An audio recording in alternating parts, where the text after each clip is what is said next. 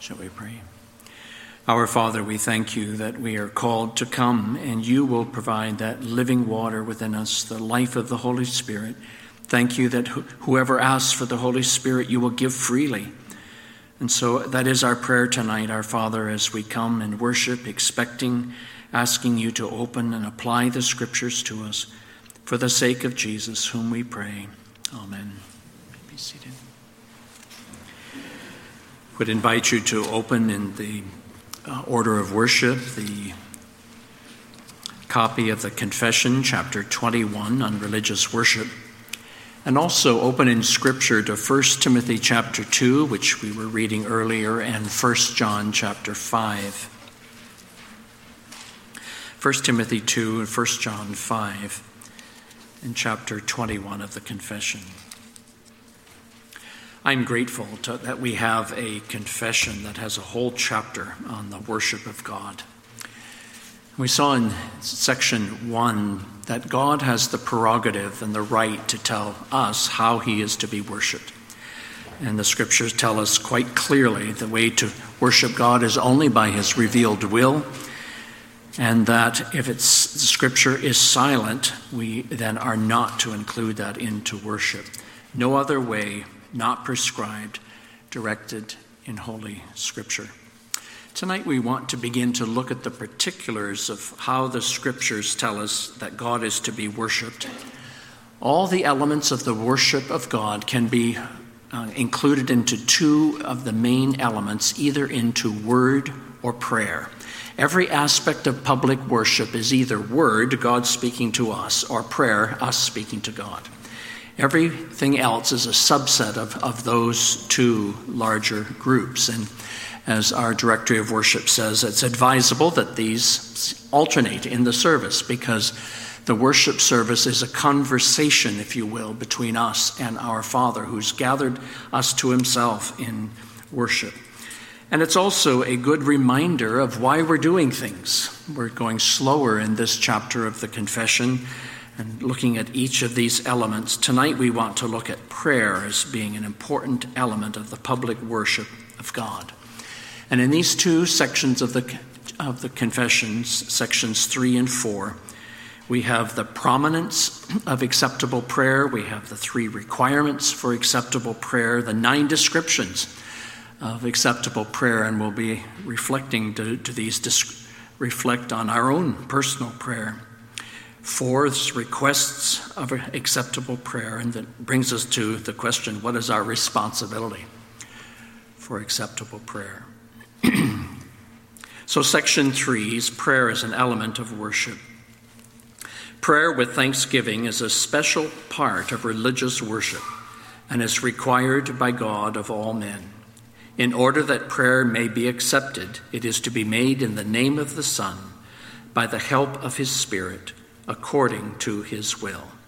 Prayer is to be offered with understanding, reverence, humility, fervency, faith, love, and perseverance.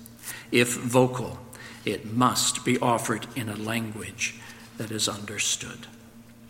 Let's start with the prominence of acceptable prayer. Do you notice how the section begins? Prayer with thanksgiving is a special part of religious worship and is required by God of all men. The Puritans are often accused of seeing the sermon as almost everything in public worship and nothing else really matters, that they were strong on exhortation and weak in adoration. That is not correct. Prayer is listed first in the confession as the element of ordinary religious worship.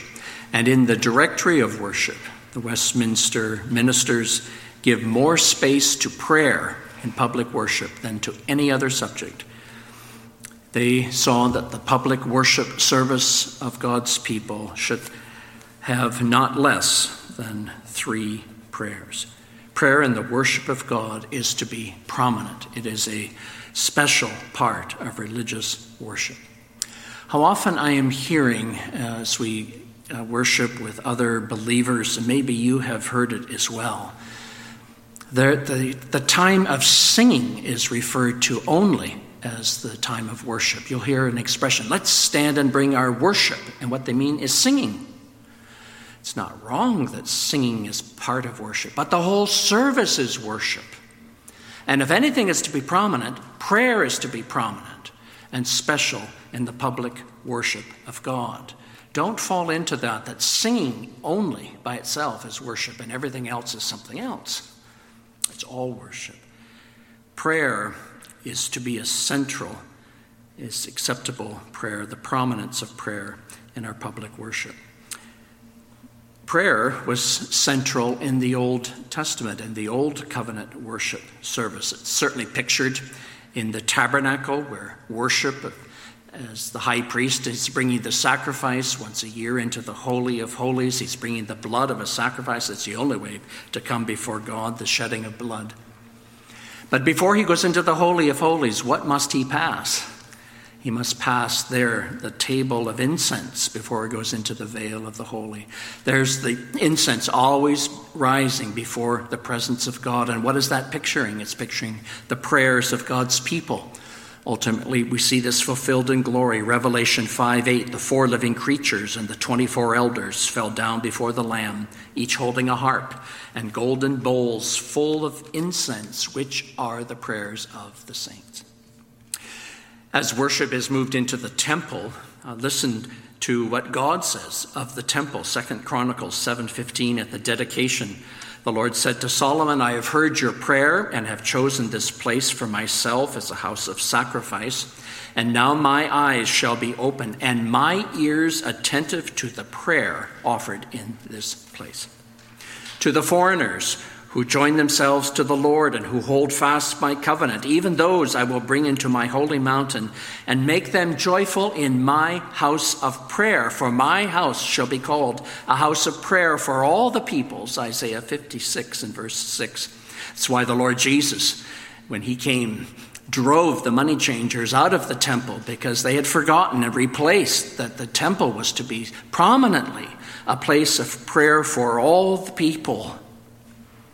We often look at the book of Psalms as being a book of songs that were sung, but it could be just as well saying that it is a book of prayers that were used in the worship of God. Prayer is so central to Old Testament worship that the synagogue is called the place of prayer, Acts 16:13.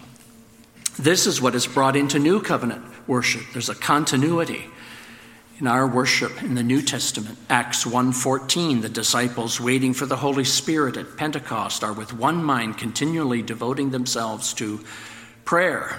It's after Pentecost the church was continually devoting itself to the apostles' teaching and to fellowship and the breaking of bread and to prayer, Acts 2:42. Peter and John go to the church publicly gathered in worship, Acts 4:23. And after prayer, verse 31, and when they had prayed, the place in which they were gathered together was shaken, and they were all filled with the Holy Spirit and continued to speak the word of God with boldness. Better translation is having prayed, because it's not simply sequence. We prayed first and then secondly this happened, but it's causal. Because the church prayed, these things happened. The prominence of public prayer and worship, God blessed. And so the scriptures in the New Covenant, Paul instructs us in several places. This is how the church is to pray. 1 Corinthians 14, the church is to pray in these ways and pray publicly so that all can follow and say the Amen. We'll see in 1 Timothy 2, he gives a whole chapter to the public worship of God, and prayer is prominent. The prominence of acceptable prayer. The confession then speaks of 3 requirements of acceptable prayer. The acceptable prayer must be in the name of the Son. John 14:13 would be a text. One must be a believer in the Lord Jesus Christ and put your faith in him. Those are the prayers that are heard, and we come then in Jesus' name, united to him. We come with the help of the Holy Spirit. Romans 8:26, he indwells us and he helps us. He helps us to pray even when we don't know how to pray. And we must pray according to God's will. 1 John 5:14, and this is the confidence that we have toward him, that if we ask anything according to his will, he hears us. And if we know that he hears in whatever we ask, we know that we have the request that we have asked of him. God's will is the written scripture, not just name it and claim it from our own desires, but scripture itself. This wonderful quote from John Calvin: prayer rightly begun springs from faith, and faith from hearing God's word. Let us learn that God in his promises is set before us as if he were a willing debtor. Paraphrase, God is saying, I'm going to place myself in your debt. Here, use these promises to make claims on me. I am a willing debtor. Pray God's word back to him. Pray according to his will, according to his word. Those are the requirements for public prayer. And then look at these 9 descriptions of acceptable prayer. Each of these could be a meditation. First, prayer with thanksgiving. Don't forget that that's the first description of acceptable prayer, with thanksgiving. Philippians 4:6, in everything by prayer and supplication, with thanksgiving. Let your requests be made known to God. Psalm 100 verse 4, we are to enter his gates with thanksgiving. It's been my practice, trying to discipline my own heart, even in private prayer. Slow down as you come into the presence of God and reflect with thanksgiving of all his mercies, all his gifts first. Don't get to the grocery list first. Prayer is to be with thanksgiving. Prayer is to be with understanding. Ecclesiastes 5:1 and 2 says, when you're before God, don't come impulsive, don't come rashly. Come with reverence. That could be quoted from Hebrews 12:28. We are to bring acceptable worship with reverence, for our God is a consuming fire. He's the king of the whole earth. Psalm 47 verse 7. Sadly, today, in many places, worship is losing this sense of transcendence. It's losing a sense of reverence. This quote, in the American religion, as in ancient Gnosticism, there is almost no sense of God's difference from us. In other words, his majesty, sovereignty, self-existence, and holiness. God is my buddy, or my inmost experience, or the power source for my best life now. God is not strange, that is holy, and he's certainly not a judge. He does not evoke fear or awe or a sense of terrifying and disorienting beauty. To borrow a nice phrase from William Placker, it represents, quote, the domestication of transcendence. God is no longer a problem for us. Acceptable prayer must be with reverence. Acceptable prayer must be with humility, because we are only dust and ashes. Genesis 18:27, the prayer of Abraham. We're the sinners. Luke 18:3, the tax collector standing far off would not lift up his eyes to heaven, but beat his breast, saying, God, be merciful to me, a sinner. I tell you, this man, Jesus said, went down to his house justified rather than the other. For everyone who exalts himself will be humbled, but the one who humbles himself will be exalted. In ourselves, we have no right to ask God for anything. But when we put our faith and trust in the Lord Jesus Christ, and we are justified and declared forgiven and pardoned, and the righteousness of Jesus Christ is credited to us, and we are accepted as righteous in his sight, we're also adopted into the family and when given the privileges of adoption. And the greatest of those privileges of adoption is prayer. So we come with that humility. We are to pray with fervency. It's the fervent prayer of the righteous that's powerful and effective, James 5:16. Pray with faith, James 1:6, but let him ask in faith without doubting. For the one who doubts is like a wave of the sea that's driven and tossed by the wind. For that person must not suppose that he will receive anything from the Lord. If it's according to his will, if it's according to Scripture, and we pray, if it be your will, then pray in faith that he's hearing you, he's listening, he loves you in Christ. He is the Father that says, if you ask for bread, I won't give you a stone. Pray in faith. Pray in love toward God and toward one another, Matthew 6. Pray with perseverance, praying at all times in the Spirit with all prayer and supplication. To that end, keep alert with all perseverance, making supplication for all the saints. And the list closes. Acceptable prayer must be in a known language.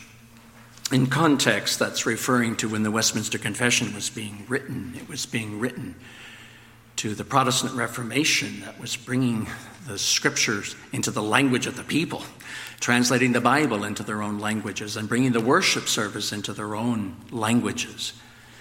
And so it's a reference here that the worship of God must not be in Latin, which nobody understood. It must be in the language of the people. But certainly it has an application today. Even application to the charismatic emphasis, all public prayer must be translated. 1 Corinthians 14, even during the times of the apostles, if there was speaking of tongues in a public service, if they could not be translated, they must be quiet. Prayer must be in a known language. 9 descriptions of acceptable prayer. Each of these could be a meditation. Each of these are a check for our own heart. Do our prayers look like this? And then in section 4, we come to the requests of acceptable prayer.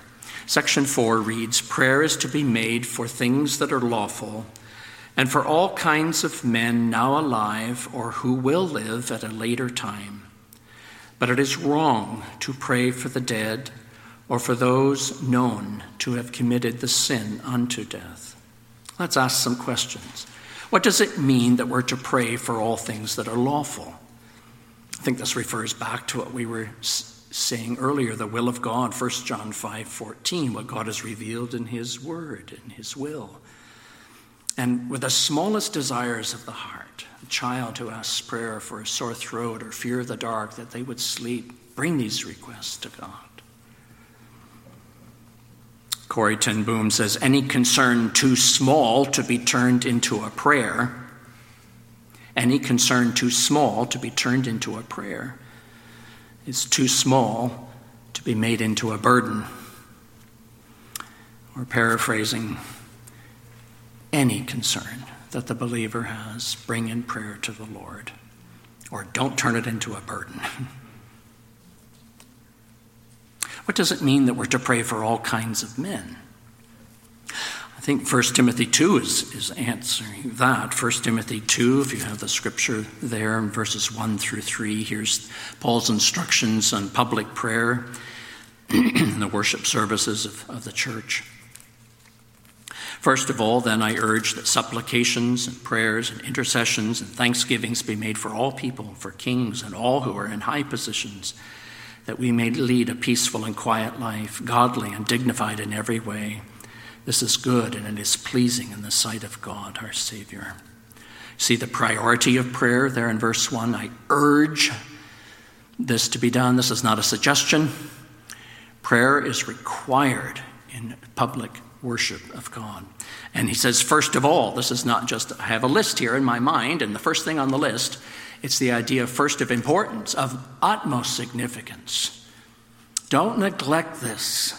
If a church is to prosper, if a church is to have God's blessing, if the gospel is to spread, that church must devote itself, especially in the public worship of God, to prayer. We see the variety of prayer. It's 4 different words here using all kinds of prayers. There must be supplications or requests.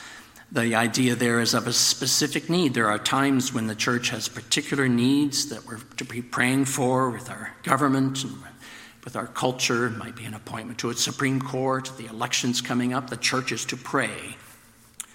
Then prayers, it's a general word for all prayers, but perhaps it's a reference here in this context to just those ongoing things that you would pray for all of our leaders, for their wisdom, for their repentance, for their knowledge of God, for their holiness, for their fear of the Lord in all of their decisions. Intercessions. It's It's a word that's not used that often, but it means to pray on behalf of others, to intervene on their behalf. What a picture. The church is here as a mediator, praying for the unbelieving nations of the world. As long as they are outside of Christ, their prayers are not heard, but the church to intervene and to pray on their behalf. Just as the Holy Spirit prays for us and our Savior prays for us, the church is to pray on behalf of these kings and rulers. And with thanksgiving, here it is again, not necessarily thankful for those sinful leaders and their sinful actions, but thankful for the overall hand of God that's behind them and ruling all things and will even ordain all of the sins of people for his glory, for his and our good. The variety of prayer in public worship. What's the scope of public prayer? Verse 1, it's to be made for or on behalf of. There's again the idea of intercession. Israel in exile was to pray on behalf of pagan Babylon, Jeremiah 29:7. Seek the peace and prosperity of the city to which I have carried you in exile. Pray to the Lord for it, because if it prospers, you too will prosper.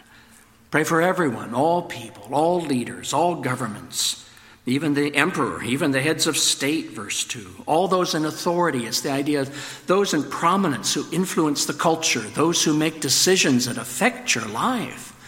Pray for them. The universities, the newscast, those in charge of the banking system, those that are making very influential decisions for our culture and our government. Pray for these things. All kinds of men. That's what we're to be praying for. Another question, what does it mean that we're to pray for men now alive, or who will live at a later time? Well, David prayed for future generations, 2 Samuel 7:29.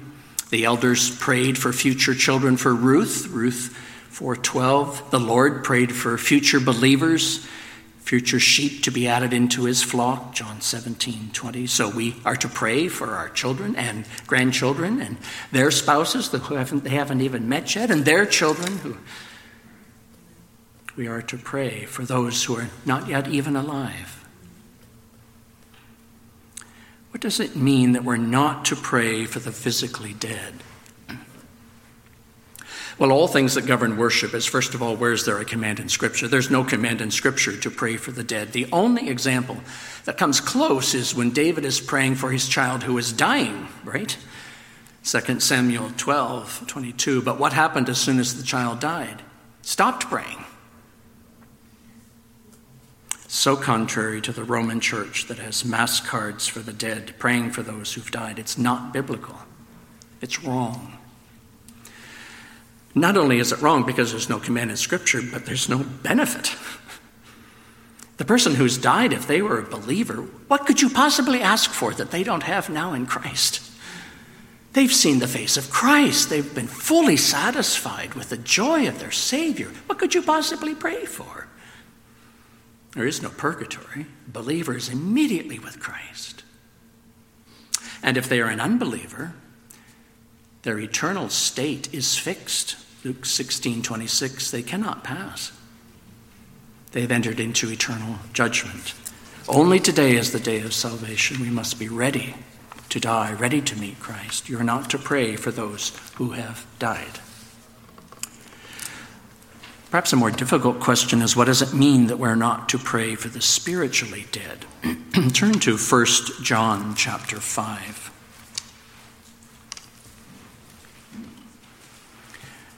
1 John 5, verses 16 and 17. If anyone sees his brother committing a sin not leading to death, he shall ask, and God will give him life. To those who commit sins that do not lead to death, there is sin that leads to death. I do not say that one should pray for that. All wrongdoing is sin, but there is a sin that does not lead to death. If we can view that spiritual death is to be placed outside of Christ's kingdom, A parallel might be somewhat similar. Jeremiah 7, verse 12, where the Lord came to the prophet Jeremiah and says, Jeremiah, stop praying for Israel. They're beyond repentance. Judgment is certain. You must not pray anymore for Israel. Or a similar passage, in Hebrews 10:26.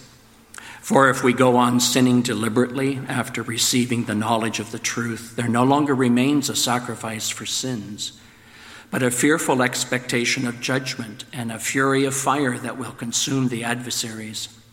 Anyone who has set aside the law of Moses dies without mercy on the evidence of 2 or 3 witnesses. How much worse punishment do you think will be deserved by the one who has trampled underfoot the Son of God and has profaned the blood of the covenant by which he was sanctified and has outraged the Spirit of grace? When someone has so hardened themselves and not repented and not listened to the 2 or 3 witnesses of the church that have come to them, urging them to repent and return to Christ, then according to Matthew 18, they are to be put out of the church and treated as an unbeliever. But while someone is in the church, we are obligated to pray for someone who is sinning, and we are to pray for their repentance. We are to eagerly go to them and lovingly call them to Christ. But when a person is excommunicated and putting out of the church, then the church is released from their membership vows of praying for them. I think I would humbly say that Westminster Confession, I think here at this point, has overstated themselves. The Scripture does not say it's wrong to pray for those who are excommunicated. 1 John 5:17 just says you should not. And there, if we know the person who's been excommunicated, it may be a family member, maybe a friend, and they want to keep praying for that person, keep praying for that person. I don't believe it's proper to say that it would be wrong to pray for them. It's an overstatement. But the spiritual death is those who have been put out of the Church of Christ by excommunication because of the lack of repentance. And then we are free not to pray for them publicly, certainly a church as a church in their vows. What a responsibility we have for public prayer. There's the responsibility of the ministers and the elders as they lead us in public prayer. The Directory of Worship says they are to prepare in thought. It's desirable that the minister prepare himself for public prayer by previous meditation and to prepare in writing. I'm very grateful for this church and the example of the elders over the years as they lead us in public prayer. They're bringing their thoughts already prepared to public prayer. Written prayers are not wrong, but the Puritans were against that. They were reacting to the prayers of the prayer book, and they saw that as equivalent as you wouldn't come down for breakfast and write out your greeting to your mom in the morning and read your greeting to your mom at the breakfast table. So too the prayers of God's people are to be full of compassion and love for God of our Father. But don't go too far, and therefore prayers just be extemporaneous and no preparation and just wing it. No, there must be much prayer and reflection, bringing an outline and prepared thoughts. They referred to the public prayers as studied prayers or conceived prayers. And so the minister and the elders have a responsibility to lead the church in a prayer that they've already prepared, at least in outline form. My practice when leading pastoral prayers over the years was to take at least 4 to 6 Sundays to cover the whole list of topics that are to be included from Scripture into public prayers. We're to bring many things to the Lord as a church. And so it would take that long to cover all of the things as we pray for so many different matters. The Puritans called this the comprehensive prayer or the long prayer. We refer to it as the pastoral prayer. From the Directory of Worship of our church, our denomination, quote, During the service, there should be comprehensive prayer, which may be offered as more than one prayer throughout the worship service. Such prayer should include adoration of God's perfections, thanksgiving for all his mercies, confession of sin, supplication for forgiveness through the blood of the atonement and for renewal by the Holy Spirit, lamentation in times of distress or crisis, intercession for the needs of God's people and others. It's fitting that the congregation should intercede for the whole of mankind, for civil rulers, for the church universal, for Christian missions at home and abroad, Christian education, and other Christian activities, for our whole church, for churches in ties of like faith with us, for the welfare of the local congregation itself, including its officers, its ministries, its members, pleading for their growth and sanctification, and remembering the daily needs and care of the people, the families, the singles, the rising generation, the elderly, the poor, the sick, the dying, the mourning, the erring, the unsaved loved ones, and for whatever else may seem particularly suitable. It takes weeks to get through that. As the minister and the elders prepare, they have a responsibility. And it is a cherished time in public worship. It's tragic, though, the emphasis on modern church growth, putting away the pastoral prayers. We were on vacation a while back and worshiped with a conservative Presbyterian denomination. We were sad as there was only one prayer in the whole service, and that was just a brief prayer before the offering. There was no prayer of repentance, no convocation, no prayer before the hearing of the word or after it, no pastoral prayer for the needs of the body or missions, no prayer to open or close the service. What's happening? Prayer is to be prominent. Paul says to Timothy, first of all, I urge you. Responsibility of the elders. But there's a responsibility of the congregation as well in public prayer. Again, from the Directory of Worship, members of the congregation not only are bound to listen as he prays, but should themselves pray in their hearts. This is a group prayer. It will be a lengthy prayer. And we need to prepare ourselves for this and not be weary of it. Remember, we're in God's presence. This is a conversation with our God, our Savior. And we are bringing the needs of our heart and praying for one another. There's work for the minister to do in preparing public prayer. There's work for the congregation to do. And so, whatever helps you, maybe you pray aloud or quietly with the public prayer. Maybe you're adding your amens. And prayer in the Puritans' lives was prominent. It strikes us how they were a praying people.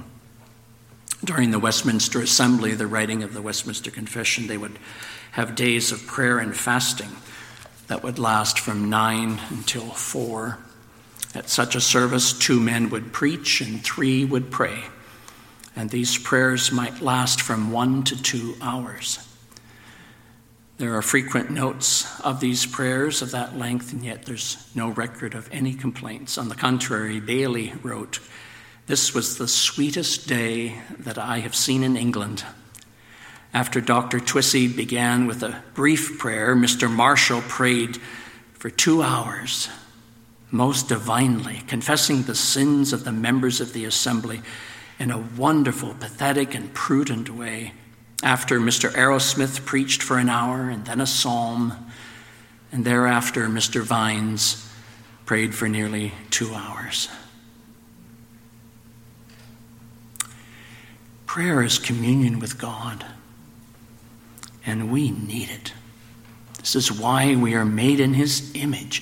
If we don't pray, we're losing our sense of bearing, our sense of definition, who we are and what satisfies us. Gerhardus Voss That man bears God's image means much more than that he is a spirit and possesses understanding and will, etc. It means above all that he is disposed for communion with God, and that all the capacities of his soul can act in a way that corresponds to their destiny only if they rest in God. Prayer is communion with God, and we need it. Prayer is communion with God, and we are to value it. What an awesome privilege that God would want our prayers, that he would call us as his children to pour out our hearts to him. What an awesome privilege. Do our own private prayers reflect this? We realize this is a privilege. May we not lose that in our public worship as well. We're not to think of the elements of public worship. What do we do in a public worship service as a sterile list? And let's just check them off. This is intimate communion between God and his people. Again, from the OPC Directory of Worship, the triune God is present in public worship, not only by virtue of the divine omnipresence, but much more intimately as the faithful covenant Savior. Through Christ, God's people have access by one Spirit to the Father.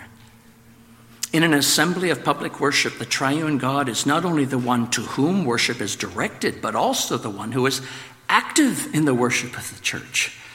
Through his public ordinances, the covenant God actively works to engage his people in communion with himself.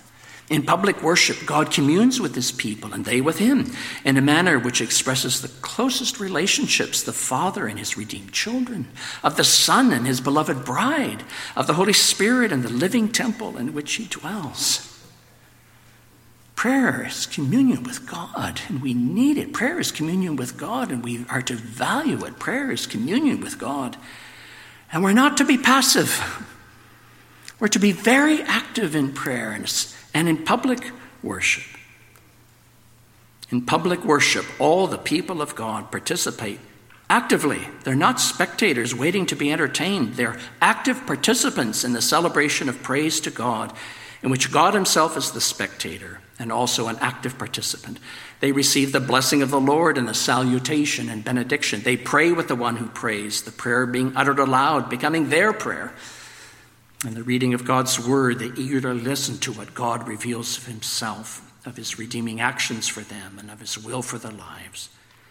And they confess together with all the people the faith of the church. They listen with joyful anticipation to the preached word, as God, through his servant, explains and applies the word of truth. They sing the praise of God. They offer themselves and their money to the Lord. Prayer is not passive. The triune God is not a passive spectator in public worship, but actively works in each element of the service of worship. Neither are the people of God to be passive spectators in public worship, but by faith are to participate actively in each element of the service, including, especially, prayer. Prayer is to be a prominent part of the public worship of God. Shall we pray? Our Father, what an awesome privilege this is, that you would have set your love on us, the likes of us, before time, and chosen us to be given to the Savior as his inheritance. The likes of us, that Christ would die for us and redeem us. The likes of us, that the Holy Spirit would indwell as a temple and be conforming us to the likeness of Christ. And that you would have given us this privilege of adoption and prayer. May we see it as the priority in our own daily lives. Forgive us for how short we fall. Thank you for this church and for the emphasis that's been placed on prayer. May we continue in this. May we grow in this. May we understand why we do what we do. May the public prayer of your peoples be a time of means of grace and great encouragement for your people. And now, our Father, we pray that you will draw us to the table the sacrament our Savior gave to us. We pray in his name. Amen.